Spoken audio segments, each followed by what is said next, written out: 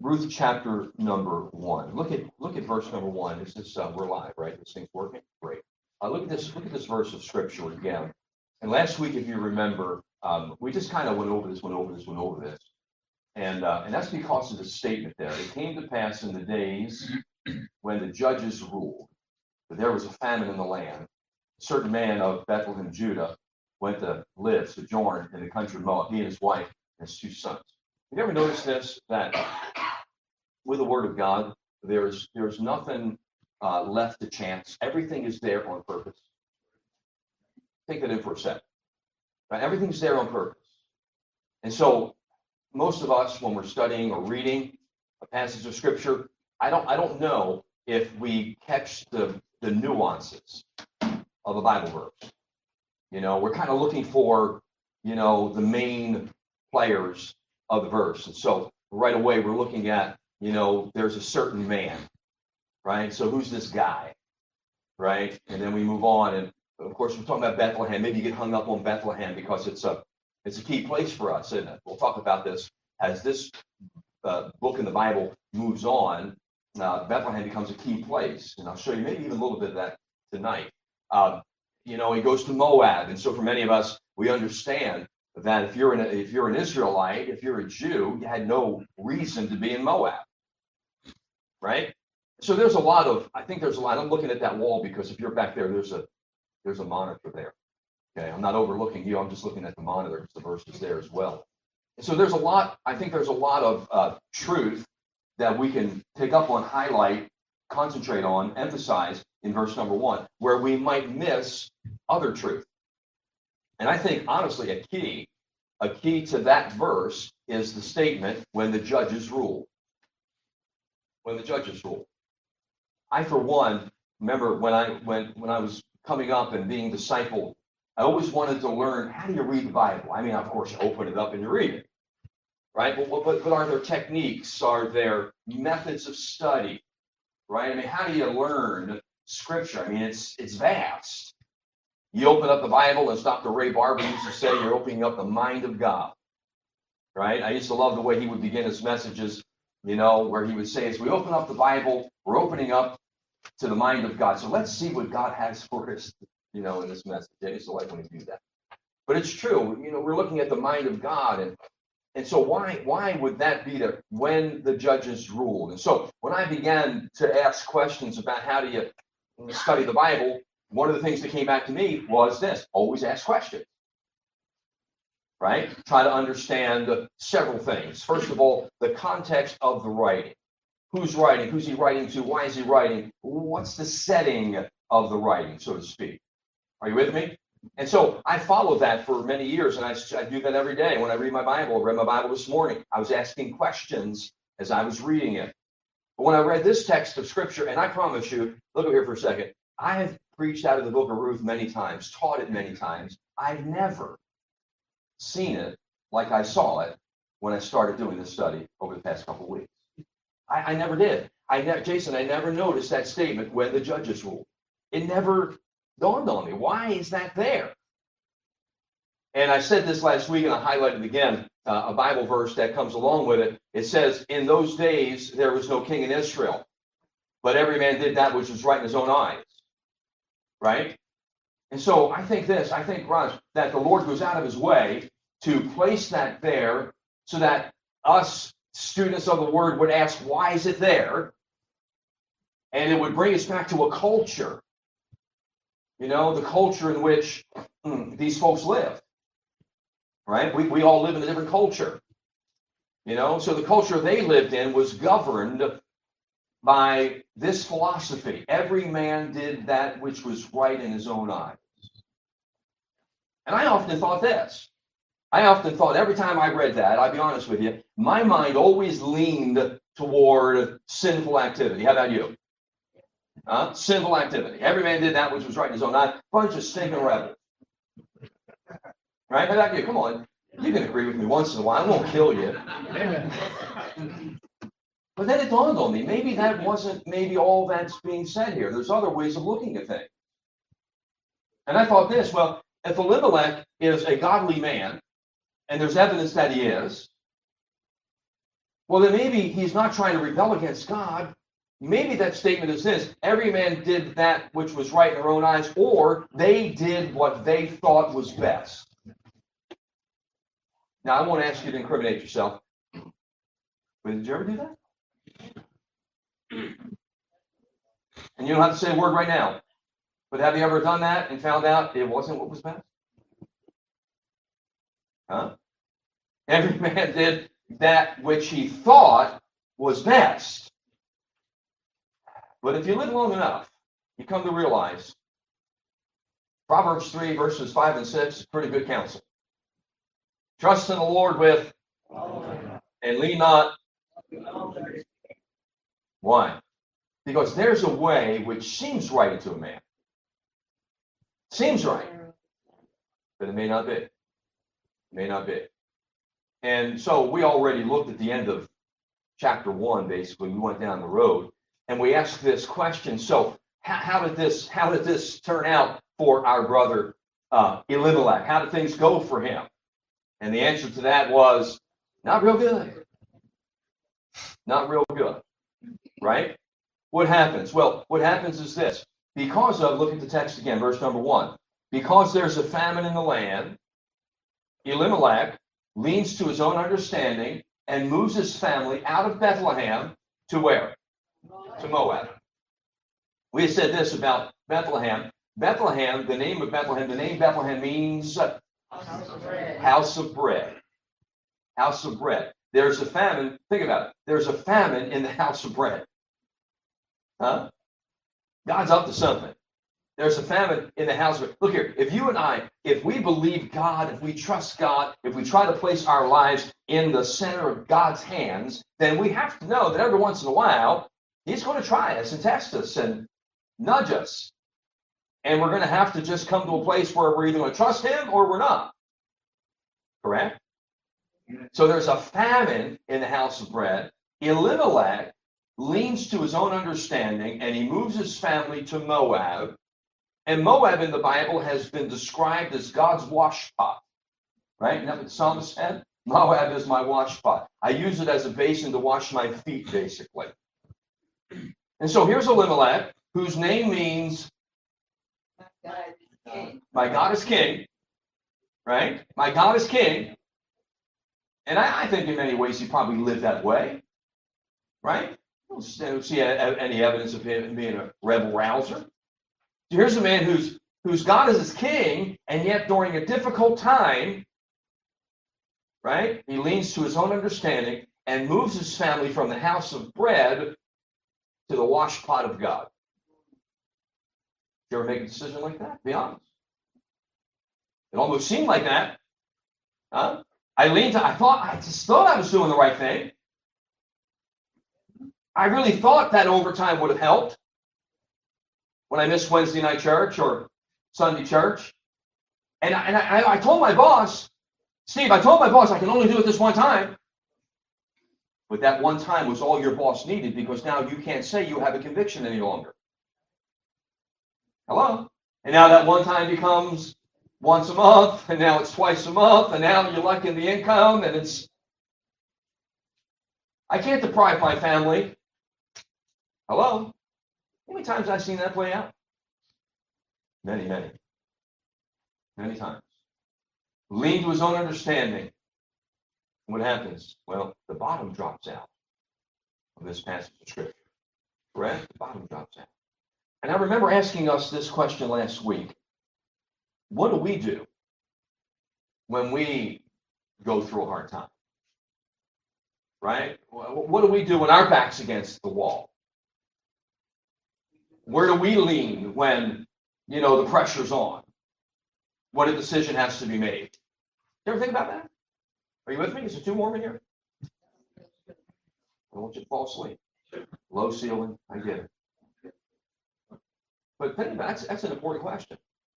What do we do? Where do we lean? You notice what happens here in this text of Scripture, of course. And so, the story goes on, and let's read just for a little bit. It says in verse number 2, of course, his name is Elimelech, his wife is Naomi. They have a couple of sons, Mahlon and Chilion. They're Ephrathites from Bethlehem, Judah, came into Moab. and continued there. How long did they continue there? 10 years. They stayed there for 10 years. Verse 3, what happens? Well, Elimelech dies. Right? And now here's Naomi in Moab with her 2 sons. Right? We looked at that last week. Not a good place to be. Right?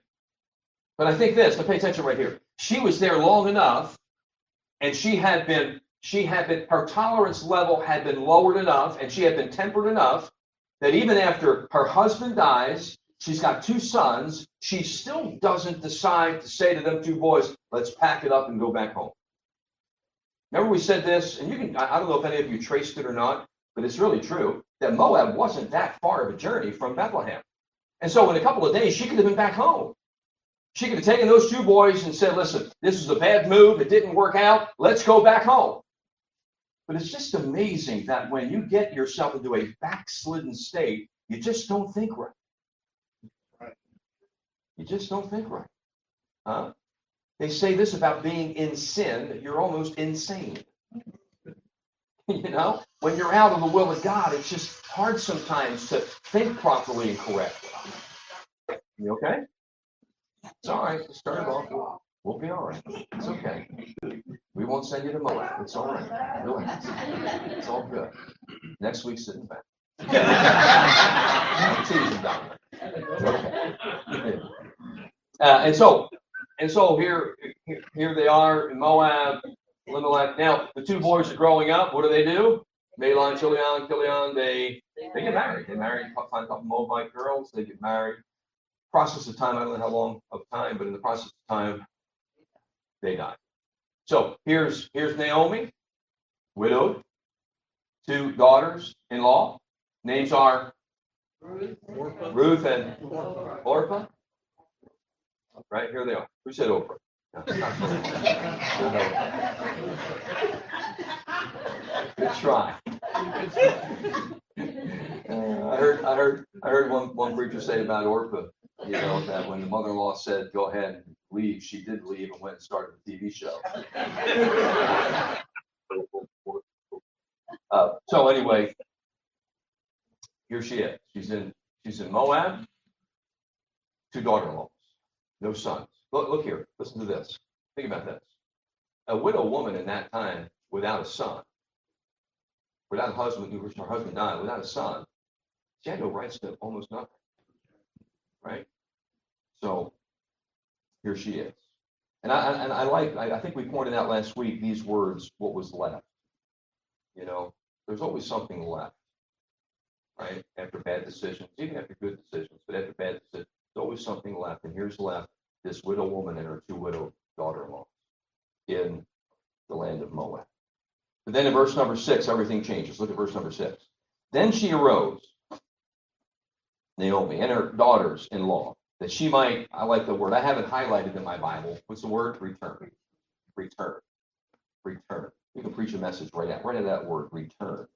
Return from the country of Moab, for she had heard in the country of Moab how that the Lord had visited his people and giving them bread. Right? So what's she going to do now? She's going back. She's going back home. She's going to return back home. And that could be a picture of a lot of things. That could be a picture of repentance. That could be a picture of revival. That could be a picture of restitution, reconciliation. Right? She's going to return. Right? And that's a good thing. And so what does she do? Of course, she talks to her daughters-in-law and, says to them, listen, I'm going back home. You're young. Why don't you just go and find, make a life for yourself. Orpah, she does. She leaves her mother-in-law. You look at that verse number 14 of the text, right? Look what it says. And they lifted their voice. And again, and Orpah kissed her mother-in-law. But Ruth, what did Ruth do? Man, she hung on. She just hung on. And she said, verse 15, she said, behold, thy sister-in-law, Naomi speaking, is gone back into her people and unto her gods. Return thou after thy sister-in-law. She said, Ruth, just go ahead. Just go make a life for yourself. And that's where we read verse number 16. Ruth said this. She said, entreat me not to leave thee or to return from following after thee. For whither thou goest, I will go. Where thou lodgest, I will lodge. Thy people shall be my people, and thy God, my God. She said, verse 17, where thou diest, will I die, there I will be buried. And the Lord do so to me, and more also, if aught but death part thee and me. You know, next time I marry a couple, I might use those words. Pretty good, huh?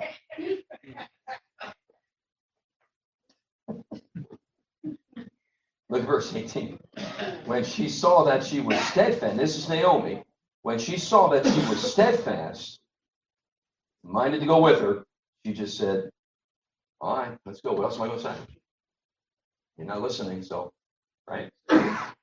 And from that, we noted this last time, and I'm going to try to get to the spot where I want to be. We noted this. We noted the choice that Ruth made.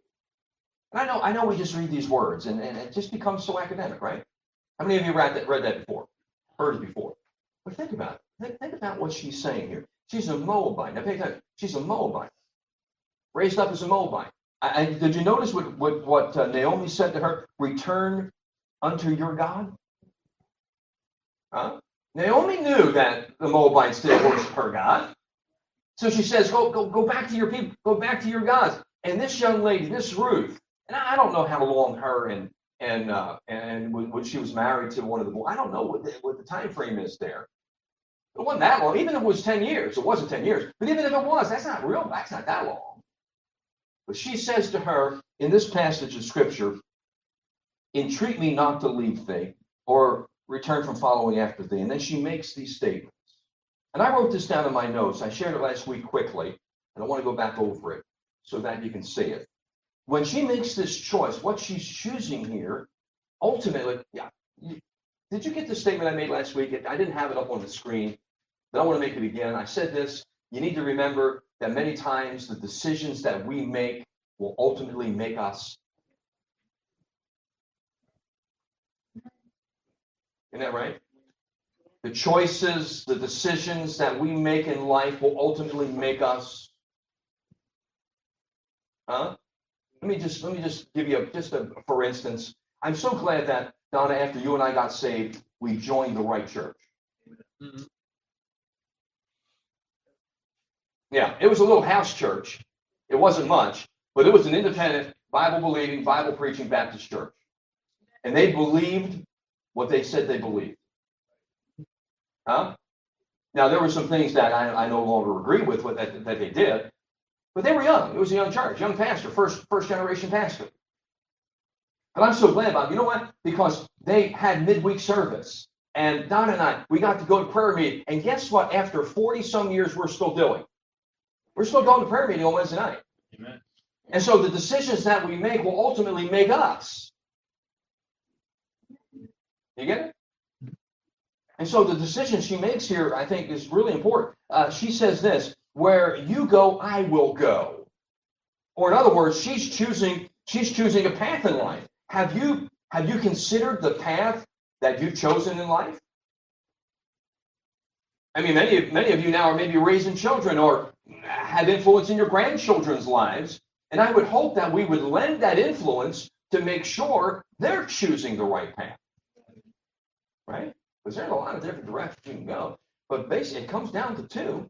You either go the right way or the wrong way. Right? I mean, all the different directions we can go, it just comes down to two. Just that fork in the road. You're going to do right, you're going to do your own thing. She said this, your people will be my people. Your people will be my people. She's not only choosing a path, she's choosing a people. Your people will be my people. Do you remember how many of us have been around long enough? When you started going to church, you started to hear your pastor, your preacher talking about the need to separate. You got real quiet all of a sudden. You ever hear messages about separation? And there's some people that we just should not be around because they're going to pull us down. How many times I've illustrated that with teenagers by standing up on the platform, having one of them stand down on the floor, grabbing hold of their hand, and asking, just say, now let me see if I can pull you up. And I get this big old boy, I can't pull him up. Then I say, they're trying to pull me down. It's a whole lot easier for him to pull me down than for me to pull him up. I used to preach that to teenagers all the time, talking about the need to separate from certain individuals that will pull you down. She said, your people will be my people. I think it's important for us to be around the right kind of people. Come on, say amen right there. It's important to get the right voices in your ear and to put yourself in the right arena of people. Because if not, you're going to really get messed up. And I'm not talking about unsaved people all the time. Sometimes the wrong people are Christian people who are backslidden. They have no desire to be what God wants them to be. The will of God is not their desire. All they're trying to do is get through as easy as they can in the very comfortable format. Man, you ought not let that voice be in your ear. Amen? I'm preaching, aren't I? I don't mean to preach. She said this, where you die, I'll die. She chose a partner. Right? I think when Don and I got married 105 years ago, we said this at the end of the vows, right? Until death do us part. We've been trying to kill each other for 50 years now. But look what she's saying. Where you die, I'll die. In other words, she's choosing a partner. I mean to tell you, I'm with you for life. That's good stuff, isn't it? And then she says this, your God will be my God. That's a good plan. Your God will be my God. What a choice. She says that in verse 17, right? And then in verse number 18, she just, Ruth and Naomi says, man, when I saw that she was steadfast and minded to go, right? See the consistency of Ruth. And that continues through the book. And we'll see that as we read through and study out the book of Ruth. And I wrote this down, and I want to highlight it again. I left off here last week. Pay attention to this. See if this is true for you. Life has the tendency to distract us. Right? I get distracted all the time. I really do. I do. I have to fight distraction. Summertime fishing, put me on the boat one day, Craig, I want to be on the boat the next day. I want to come back off the boat, gain some strength, go back out of the boat. Put me on the golf course, I want to golf the next day and the next day. And, I just have kind of an addicted person. I can get distracted easily. Life can distract me. I need to be careful. I really do. And I think every once in a while, listen to this statement. We need to be reminded of the commitments that we made. Because sometimes we make commitments and we have absolutely good intentions in the commitment making. However, because we get distracted in life, we let off some of those commitments. Right? Here's one. Here's an easy one. I'm going to read the Bible every day this year. What's today's date? 17. 17 days into it. I want to ask you, how you doing with that? I'm going to read the Bible every day this year. Right? And then if we're not careful, we woke up late one day and got this the next day. Kids got to get here and that's got to get picked up there. And now I'm down to 2 days a week. We need to be reminded of our commitments. Why? Because life has the tendency to distract us. All of us. It's not a bad thing. It's just life. It's the way we live in this world, right? And here's the thing. We need to learn to consistently fulfill those commitments. I do want you to see this Bible verse. I hate it, but it's in the Bible. When thou vowest a vow unto God, defer not to pay. For he has no pleasure in fools. Pay that which thou hast vowed. Look at this. Better it is that thou shouldest not vow than that thou shouldest vow and not pay. That's in the book. Look here, aren't there some passages you take out if you could? There are for me. I'll be honest. I broke them out right away. Get rid of them. But it's in the book. It's better that you just be quiet than to speak it and not fulfill it. If I were to go on and read, he goes on and says something like this in that passage. And don't try to say you uttered that statement by mistake. Did you ever read the rest of that? I really didn't mean I was going to fast today. I know I said I was going to fast, but I didn't know Donna was making my favorite meal.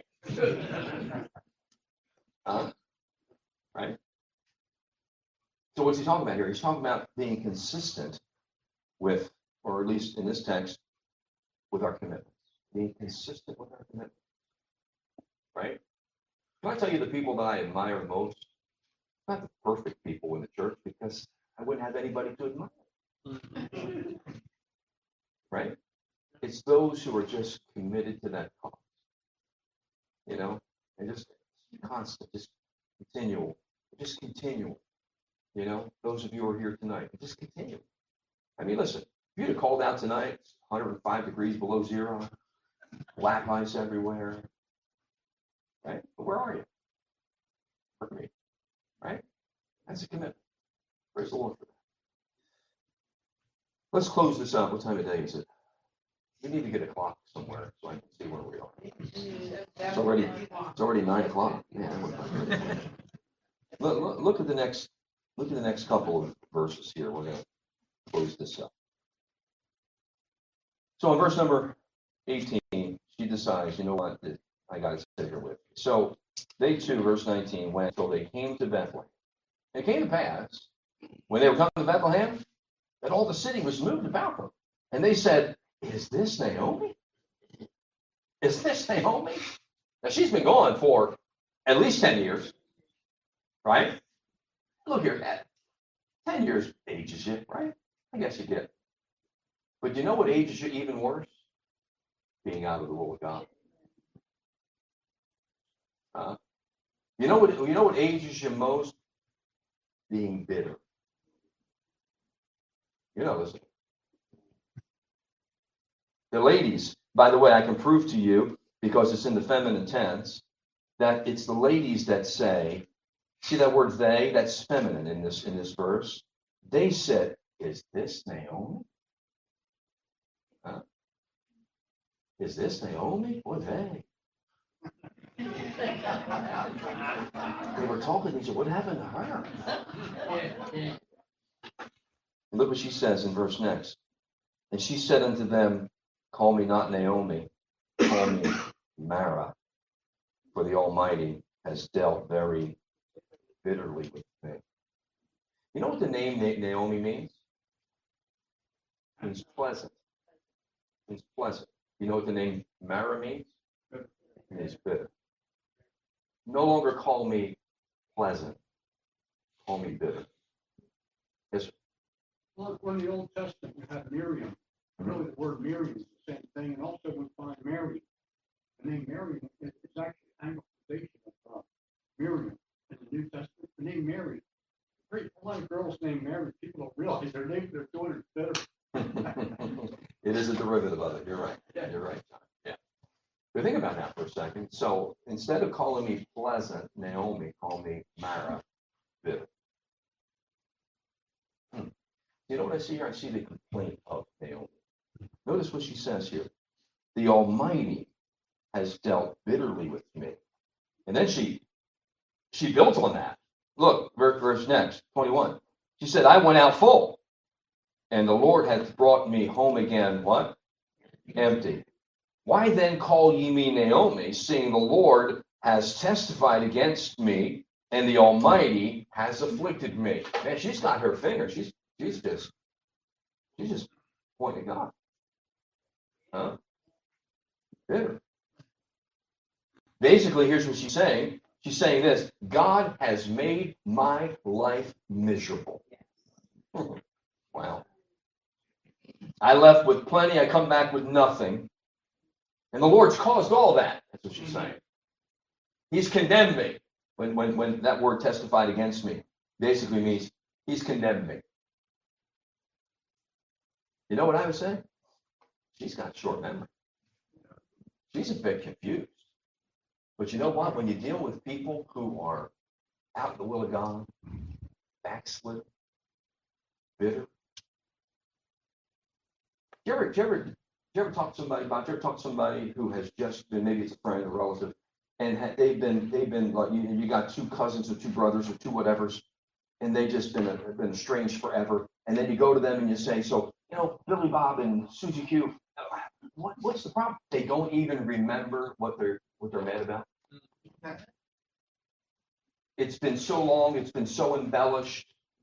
They've entertained it in such a way that they've taken it from being reality to being fiction.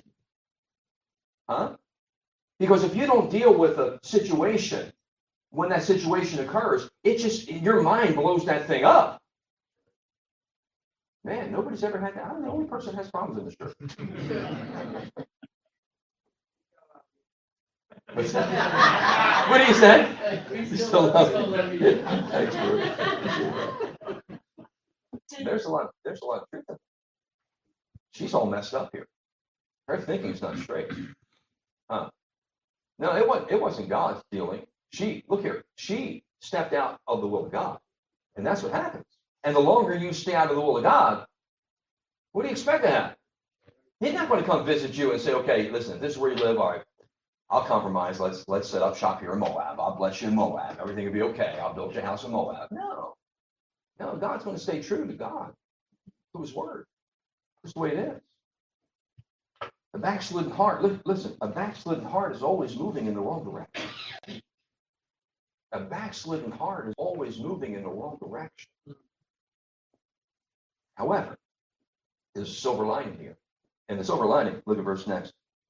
So Naomi returned, and Ruth the Moabitess, her daughter-in-law, with her, which returned out of the country of Moab, and they came to Bethlehem in the beginning of the barley harvest. The silver lining, get this now, the silver lining, she's in a good place. She's in a place where she can be restored. Right? So the backslider, she comes up, even though she's bitter, even though she's all messed up, her thinking's all messed up, she's in a good place. It's kind of like when somebody comes back to church. Right? You don't walk in the back doors of Open Bible Baptist Church and all of a sudden everything's okie dokie, everything's great.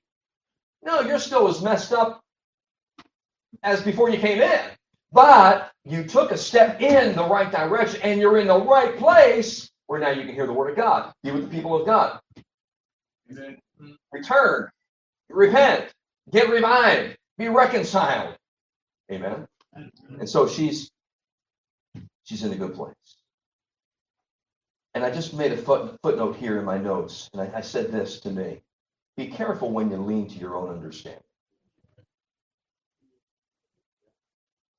Would you hear, if you heard nothing else, would you hear that tonight? Be careful when you lean to your own understanding. Be careful when you become obstinate. Be careful when all you see is the negatives. Be careful when all you want to do is point out somebody's failures or wrongs or your dislikes. Because you're on the verge of becoming a bitter person. Bitter person. And that's not a good place to be. Always try to validate your decisions with the Word of God and trust the Lord with all your heart. Amen. Amen. Last week, I know I closed with this statement. I said this: you and I, we live between two worlds every day. Isn't that true? Right? We do. Two cultures, two philosophies, and I said two roads. Every day. We have choices to make every day. And I think it's important, you know this. I think it's important to know which way you'll go when you come to the fork in the road. You don't make up your mind then. Right? Isn't it true? It happens to me, at least. Every time a decision has to be made, all of a sudden something comes up that's offered. And then before I even get a chance to pray about it, two other things pop up that kind of confuse me. Ever happened to you? Yeah, I'm going to buy this car, buy this house, or I'm going to take this job, and all of a sudden it looks so clear. And then all of a sudden, oh, here's another car. Wait a second, don't buy that boat. Here's one a little bit cheaper. Don't take that job. This one's a little bit easier. Now I'm all confused. What do I do? That's when you really have to get alone with God and trust Him with all your heart. And if you know that you're going to take the right road before the decision is made, you'll take the right road when you make a decision. Did you get that? Mm-hmm. It's important. Yeah. How do we come to that place? Well, the psalmist said this: thy word is a lamp to my feet and a light in my path. God's word will never misdirect. It always leads you to where He wants you to be. Always will, if you'll use it that way. Like the psalmist said last week, make me to go in the path of thy commandments, for therein do I delight. Make me to go in that direction. It's almost like I'm just begging you, please, don't let me go in the way I want to go. Don't let me lean to my own understanding. Amen. Maybe that'll be our prayer tonight, this week. Amen. If you haven't done so already, please fill out a digital connection card so we know how to better serve you this week. For encouragement throughout your week, you can listen to past sermons by searching Open Bible Baptist Church on the Apple Podcast or Google Play Store. If you'd like to give today, you could give online at openbiblenj.org. Thanks again for joining us today. We'll see you on the next broadcast.